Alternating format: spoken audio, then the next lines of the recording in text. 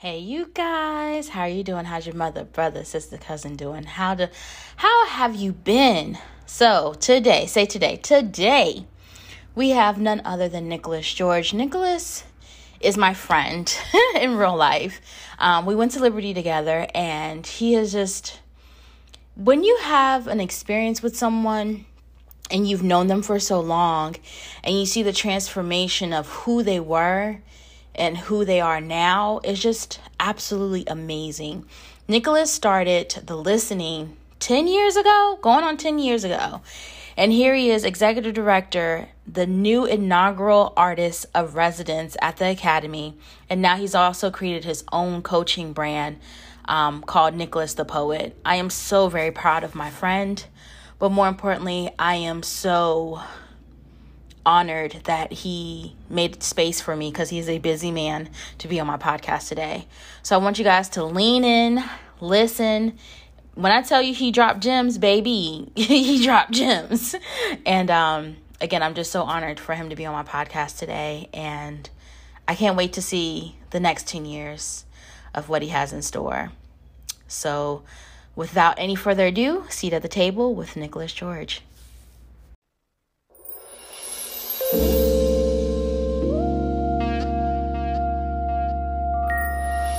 This is a real account of entrepreneurship, the good, the bad, and unsure. Social media would have you think you have a great thought, then boom, you blow up.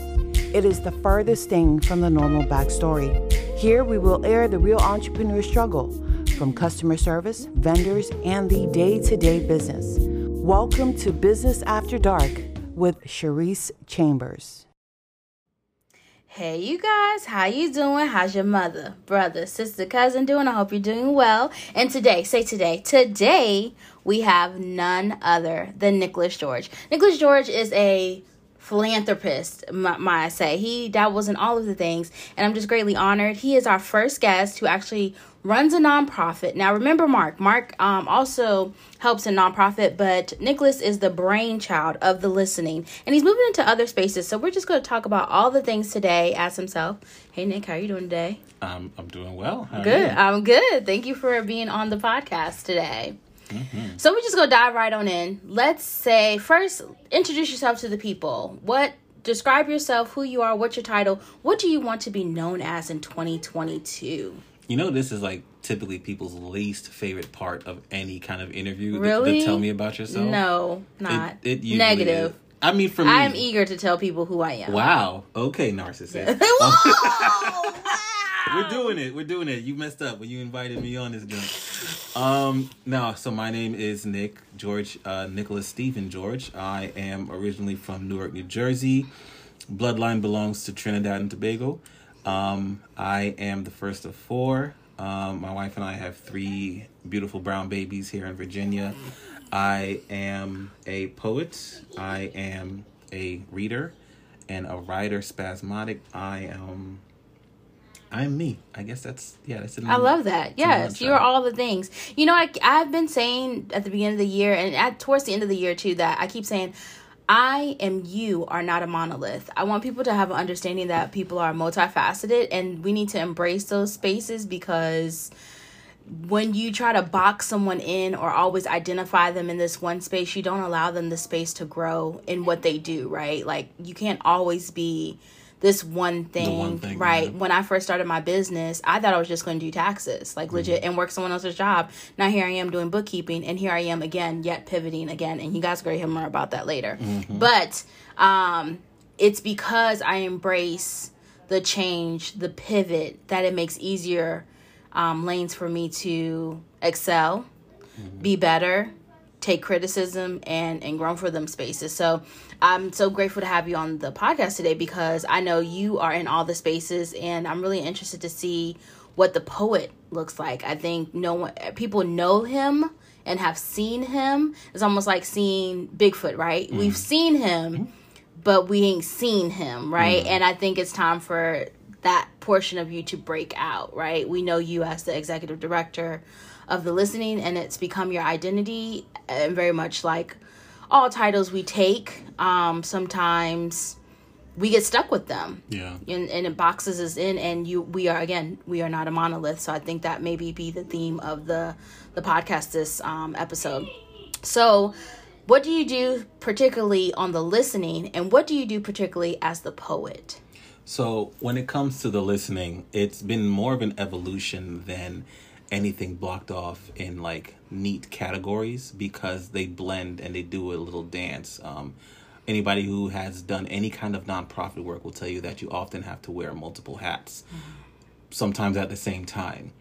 I don't know that the path to becoming the executive director is professionally prescribed or traditional in any sense. It honestly just started as an idea of something to do that would serve the community as well as the artists that participated in it.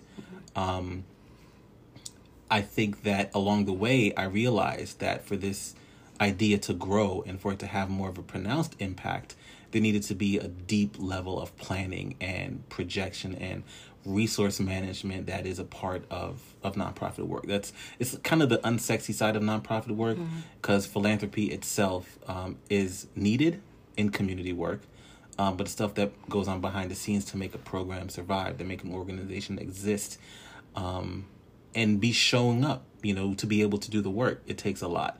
So it's been more of an evolutionary phases. It's been in more evolutionary phases than just one specific, this is my hat that I'm wearing today. Okay. And as the poet, is that a reflection of what you do with the Academy? Like I said, y'all, look, Nick is being very humble right now. He does, again, so many things. He does, look, let me pull out New Jersey. I don't even know if this is really an accent, but he does so many things. Wow. He the twos and the rooms. Wow. I feel like I want to be offended. I don't know what to do with that. Look, is that how I sound to you? Oh God. a little bit. Northerners have that wow. Most definitely could tell you're not from Lynchburg, very much like myself. So let's be clear. Is what you do at the Academy a part of the poet space of you, or is that even something even different than the poet? Here's the thing. I don't think that I do anything in just one space. I think that I find myself in positions where I'm doing multiple things or getting different parts of myself filled. I don't ever stop being a poet. I think there are spaces where my artistry needs to take on a different space. So I may not write that down, but how I may interact with my students, for example, maybe that. The work that I'm doing with the Academy, I'm really, really grateful. Ever since the rebuild and the new leadership and everything that they've been trying to do over the past few years, it's been really inspiring and dazzling to see, and to be invited into that story, I think is something beautiful. The Academy, as with many institutions in the South, have their own journey with segregation and how they regarded their Black patrons. And to be the inaugural artist in residence as a poet, or rep for the poets, is a humbling honor of mine. But it falls in lockstep, I believe, with what I do as a poet and the work that I've been able to do over the past 10 years, working with organizations and using my skills as a storyteller, because that's kind of the line that connects all of it, whether as a poet or a commissioned artist or a workshop leader or a nonprofit leader. Storytelling is the line that connects it all.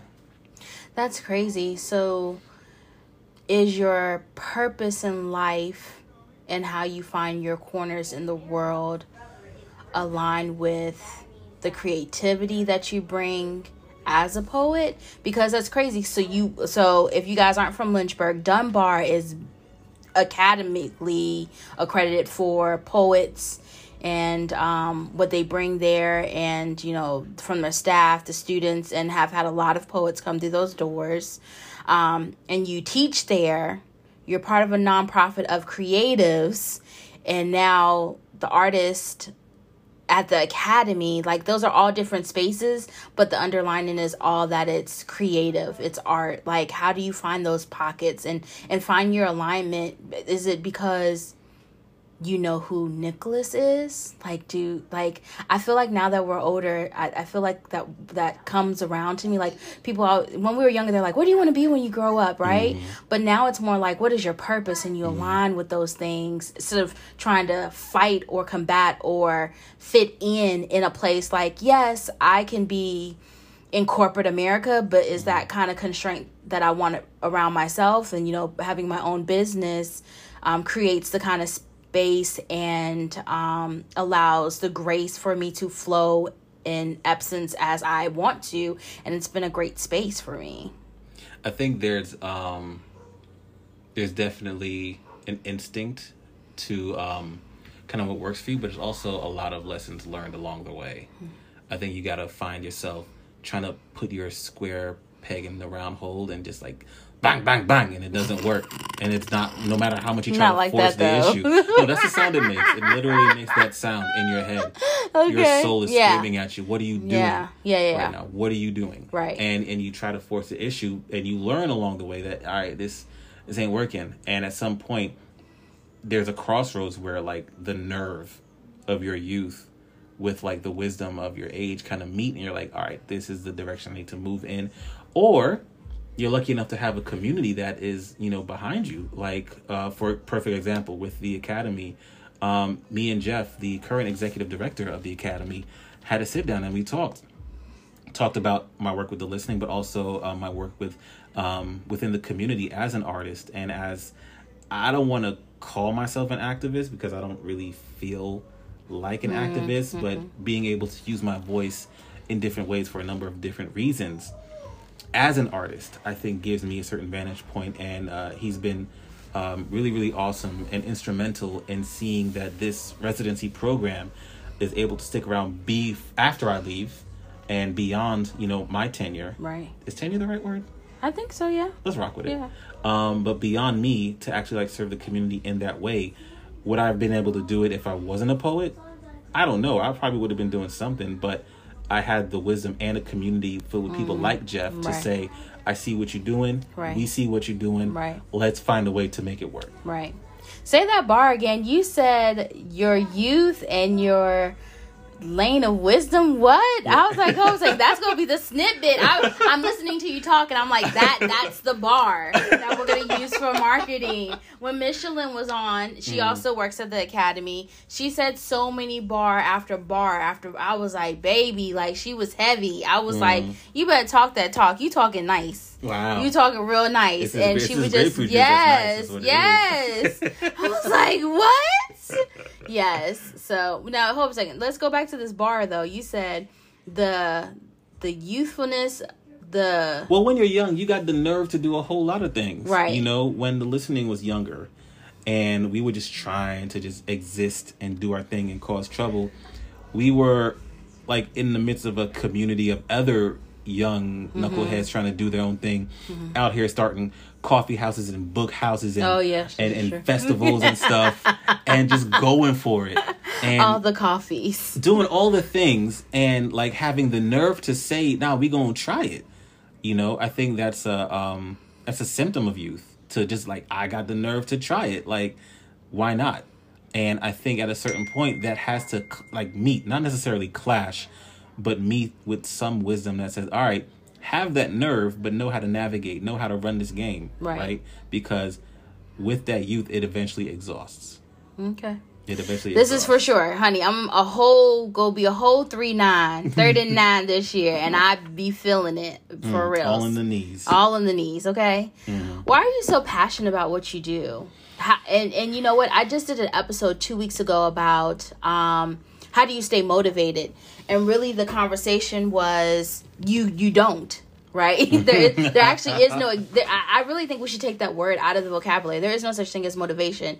It is the consistency, your tenacity, your withdrawal, and ultimately you fall in love with the process of getting to the goal. And also once you get to the goal, being able to find success and completion once it gets there, and then and rolling over to the next thing that needs to be done, right? Mm-hmm. So why are you passionate about what you do? What's been keeping you afloat these last 7 years doing the 9 years? 9 years. Oh, I'm sorry. Let me give you all your nines. All your nines. 9 years doing this, and even finding, I mean, because what the school, the Freedom School, started 3 years ago. 2019. Mm-hmm. Yeah, 3 years ago. At the beginning, we did one summer. Pandemic happened. Couldn't do one summer. Did one last summer, right? Mm-hmm. So how did you become innovative to want to add that also as a programming in the listening? Like, how do you continue to ever evolve and continue that momentum and the passion in it? I'll say this. I'll say that when it comes to, an organization and its vision, it's very rarely just one thing. That's kind of what makes it a vision, that it has to have a certain amount of foresight that extends beyond the here and now. So if the listening's vision is to equip and see socially minded artists and individuals, well, we have to start asking some questions. How do these artists become socially minded? Mm-hmm. Where do they get the information to speak about social issues? Well, they got to read it. All right, so then where do these people start reading these things? Wait till they get to college? No, our young people need to start reading, need to have the space to start asking these questions, need to have a community around them to not maybe answer the questions, but be on the journey as well.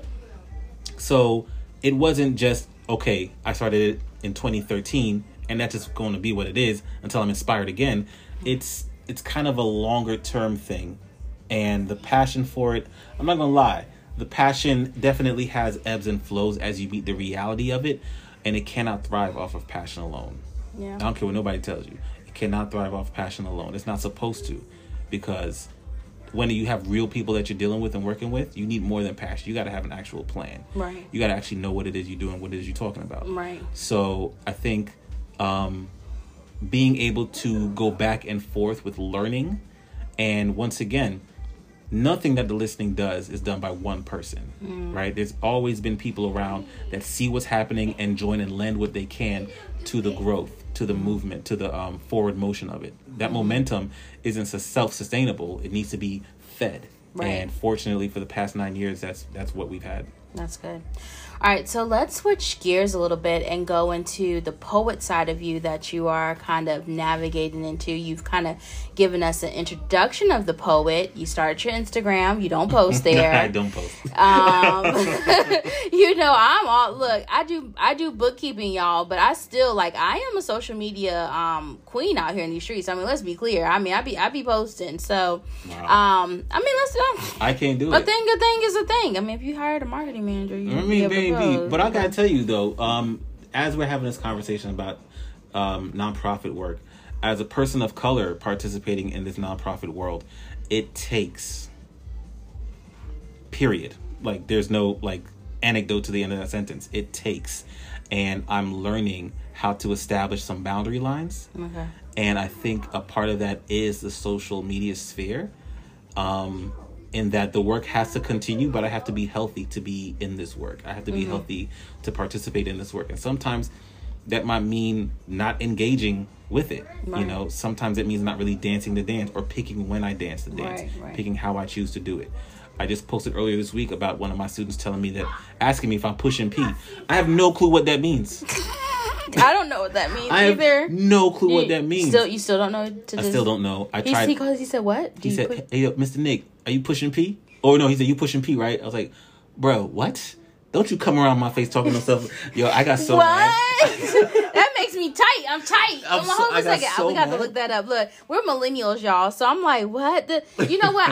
I continuously apologize to my parents whenever I came home and said something new that was slang, that they were like, what? Because that's how I feel when I talk to people, Generation Zers. Well, your kids are what? They're not Gen Zs. They're what? I don't know what. They're weird is what they are. No, I got 6th, 7th, and 8th graders, and I love them all, but they threw me for a loop with that one.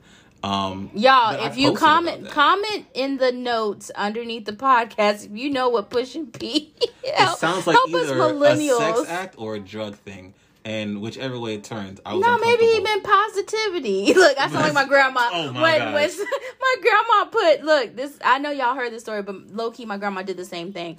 So someone died, And then she put LOL on the card, and she thought it meant lots of love. I was like, Grandma, that means laugh out loud, bruh. Laugh out loud. She's like, no. She's like, I've been saying it the whole time. Oh my God. I was like, no more shorthand for you. Just write all your words. Use your words. L to take. Words matter. Yeah, words matter. So, what's been, since you kind of tapped on what's been the hardest thing, creating boundaries. And I think we all have been in that space in our lives in general, right? Especially we're in the midst of the great resignation and COVID. And I mean, all the things are hard at this point. But what has been the easiest thing about running the nonprofit? And what's been the easiest thing about moving into this new chapter? And also conducting your space as the resident poet at the Academy? I think the easiest part with the listening has been really just being with the people. I think, that's common for all of it, being with the people. I think that's what flows most natural for me. In my journey with the listening, as I learned how to write grants and complete reports and maintain contacts and do donor reports and all of that stuff, I had to learn to do it because I wanted this thing to survive. You know, I'm so grateful that we are here and where we are, and with the support that we do have from the community. But the thing that has, been the joy of it is connecting, is being in the space with poets and artists and musicians and dancers and instrumentalists, as they're in their pocket and in their element, and we're just vibing. Like we're not aware of any agenda. We're not trying to keep up with an agenda. We're just in the zone.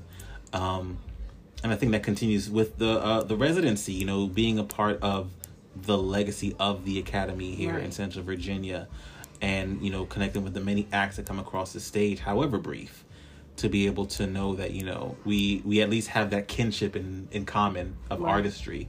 The clients that I work with through different consulting or commission work that I do on my own, I think I like the digging. I like the digging and the paying attention to what story it is that they're trying to tell. Whether it's for a corporate entity that just wants to encourage its members, there's a story there, and I like digging for that. I like listening to that. I like finding the common thread that we're surprised, but is kind of obvious what makes us all human together. I like dwelling in that element. What's something you wish you knew before you started the nonprofit? Which is a business. Granted, it does not make money, but it most definitely is a business. You guys, if you've ever, I've done bookkeeping for the listening, and when Nick onboarded me and gave me their manual, baby, it is a booklet, and I was like, oh, this is what nonprofits do, because that much is not known. And I really don't want to keep any secrets, because it shouldn't be a secret, and I also don't want to hold any keys or anything like that. The fact of the matter is that a lot of the work that's done when serving the community sounds so sexy, right? It sounds so good, and it on paper for sure. It serves that itch so well. And I read somewhere recently that in our country we have we're good at acute philanthropy, but bad at chronic empathy. Okay. So we're good with the quick. With Tell the me here more and now. about that. What does that mean? Like we'll pull you out of a fire. We'll pull you out of a flood. But sustainable legislative change. Hold up, I don't know about all that. Like people who look, I'm gonna stir the pot. Let's give a good example. I got a good example. When people get upset about seeing children in cages, but they don't support pro-life movements like abortion and people getting to choose, right? You don't want people to be on welfare or be able to take advantage of the system, but in the moment you see those children in those cages, and you're like, oh my gosh, the outrage. But you want to respond, you want to do something. Like it's a part of our DNA to want to do something, right. But we're not incredibly good at doing the things to keep those things from happening in a way that's not self-serving, because at the end of the day we are human. It's a part of our human condition. How is this going to serve me? How is it going to help me? But I think in doing this work and navigating it to the best of my ability, one of the many lessons is that as much of a bleeding heart as you may have, you've got to get ready to do the actual work. The actual work. The work that nobody wants to do. The work that board members stay fighting to find ways not to do. I feel like you've got to find a way and pony up to the reality of the work, because that is how you get to do the sexy part. That is how you get to do, you know, the work. That's how you get to have the kids show up every morning and you have food for them. Right. That's how you get to have the community show up and know that it's a thing and know it's going on. There's so much disinformation and lack of information because you show up and you want to do the thing and you want to do the work and you got the paperwork and you took the Instagram picture. Hey, y'all, I started the business. But any business owner will tell you there's some real stuff going on behind the scenes. Right. For sure. And if you don't do it right, there are lives in the balance. Yes, that's right. Do you have a mentor or a coach? I have had many mentors. We love that. I don't think I don't know how formally you would have to do it. Honestly, I'm not even trying to say this to front right now. No, go ahead and drop names if you got names. Sharice is one of them. No, liar. Nah, real talk. Don't say that. No, real talk, because you've been a part of this journey and watching for a minute, and at a certain point, like, I wasn't really trying to like pay too much attention to like getting out there and like letting people know, this is what we're doing. And wow, this is awkward. But I'm gonna say it on your podcast, like, you were definitely one of the people that served in that mentor capacity of like, if you really trying to be about this paper, get your stuff right and go out there and get it. You about to make me cry. Don't do that. Don't do that. Don't do that. Don't do that. No, but like in this work, a lot of people pat you on the back and say, hey, good job. And not a lot will be like, no, if you're really trying to be about this work and get this paper, like, let them, one, see your face, because people need to see your face, but two, know what your money like. Right, yeah. We most definitely have had behind the scene kitchen talk conversations about the organization, about your own space, us checking in and just saying, hey, how you doing? Or no, nothing else, nothing, the listening, nothing the poet, just like, how are you, Nick, the man, doing, and stuff like that. And you guys, me and Nick went to school together at Liberty, so we've known each other for a long time. Me, Brittany, and Nick. Damn, we old now. You be putting we are real old. You know, when you start, like when you just had the epiphany at the very beginning of the podcast, you're like 10 years. Like, where is the time? Yeah. We have been, and that's the other part. We've been doing the work for so long, like, and now you're getting your flowers. All right. So Nick also got the Community Leader Award, correct? Yes. Civic Leader. The Civic Leader Award, awarded by the Lynchburg Business Magazine this year. So congratulations on that, right? Shout out to I think it was Ben Klein who got gold. Okay. I received silver. Stephanie Andrews at YWCA of Central Virginia took home the bronze. Yes. And a few, I think Abe Loper got one of the honorable mentions. Okay. And I can't remember everybody else, but shout out to everybody doing work in the community. Right. There's been a lot of coaches and mentors along the way that have been a part, not just in the listings growth, but just me understanding this landscape. It's a very wild and wicked thing to suddenly have so many people's attention and awareness. Right. And I would rather run from it, to be completely honest with you. That's understandable. For sure. I'm good on that. I don't really need all the flash and flare. Somebody was saying, what if, because the way that social media pushes us too, although we, you kind of shy away from it, is I follow this man. It's called the Social Proof Podcast by David Chance, and he has another co-host, Donnie Wiggins, on it. And he posts like it's not controversial per se, but it's a thought process. So he posted, this has been a couple months ago. He's like, what if you never end up being a millionaire? Because social media always pushes you be six figures, be the next millionaire, breaking generational curses. But what if it wasn't intended for you to be a millionaire? Like, would that just revamp how you move in this world? Would you stop doing the things that you're doing, showing up, right? Because the reality situation is, for me, the statistics, because I do the numbers, 11% of people will be six-figure earners. 11. Yeah.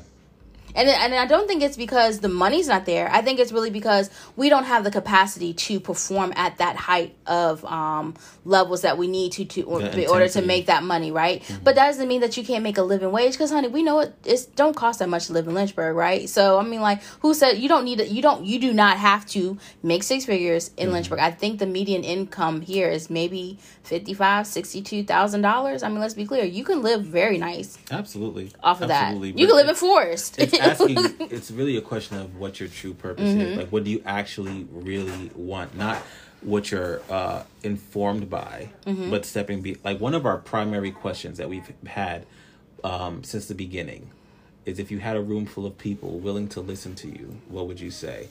Not what would you repeat, not what would you quote or anything like that, but if people are actually giving you their time, what are you trying to say?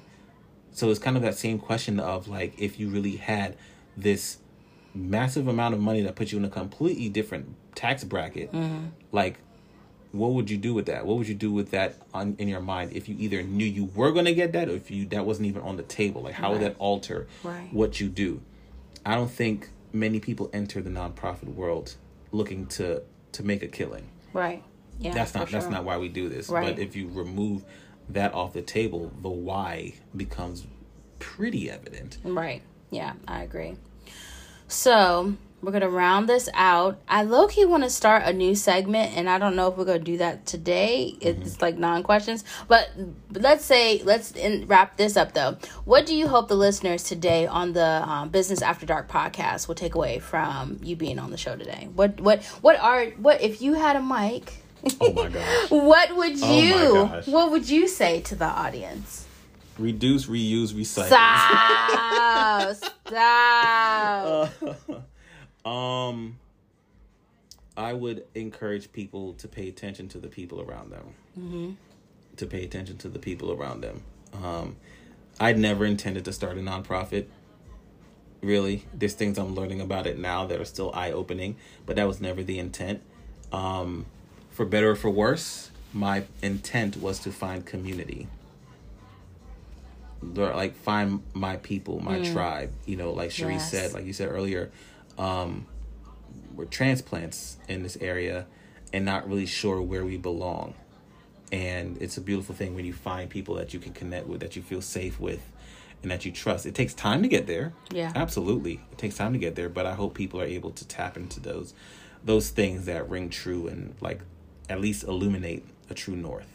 Okay. We appreciate that. And then after you do that, reduce, reuse. Stop. I'm done with you. All right. So we're going to end our segment with fire questions. I think I have 4 off the top of my head. So whatever comes to the top. Oh, Lord. All right. I'm nervous. Especially, you should already have this question locked and loaded since you have children. What is your top Disney movie?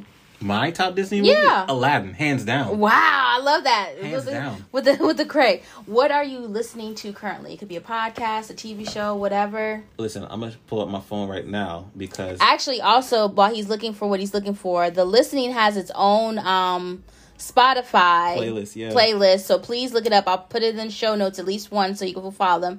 He's showing me Missy Elliott and Aaliyah. Up jumps the boogie. Let me tell you something.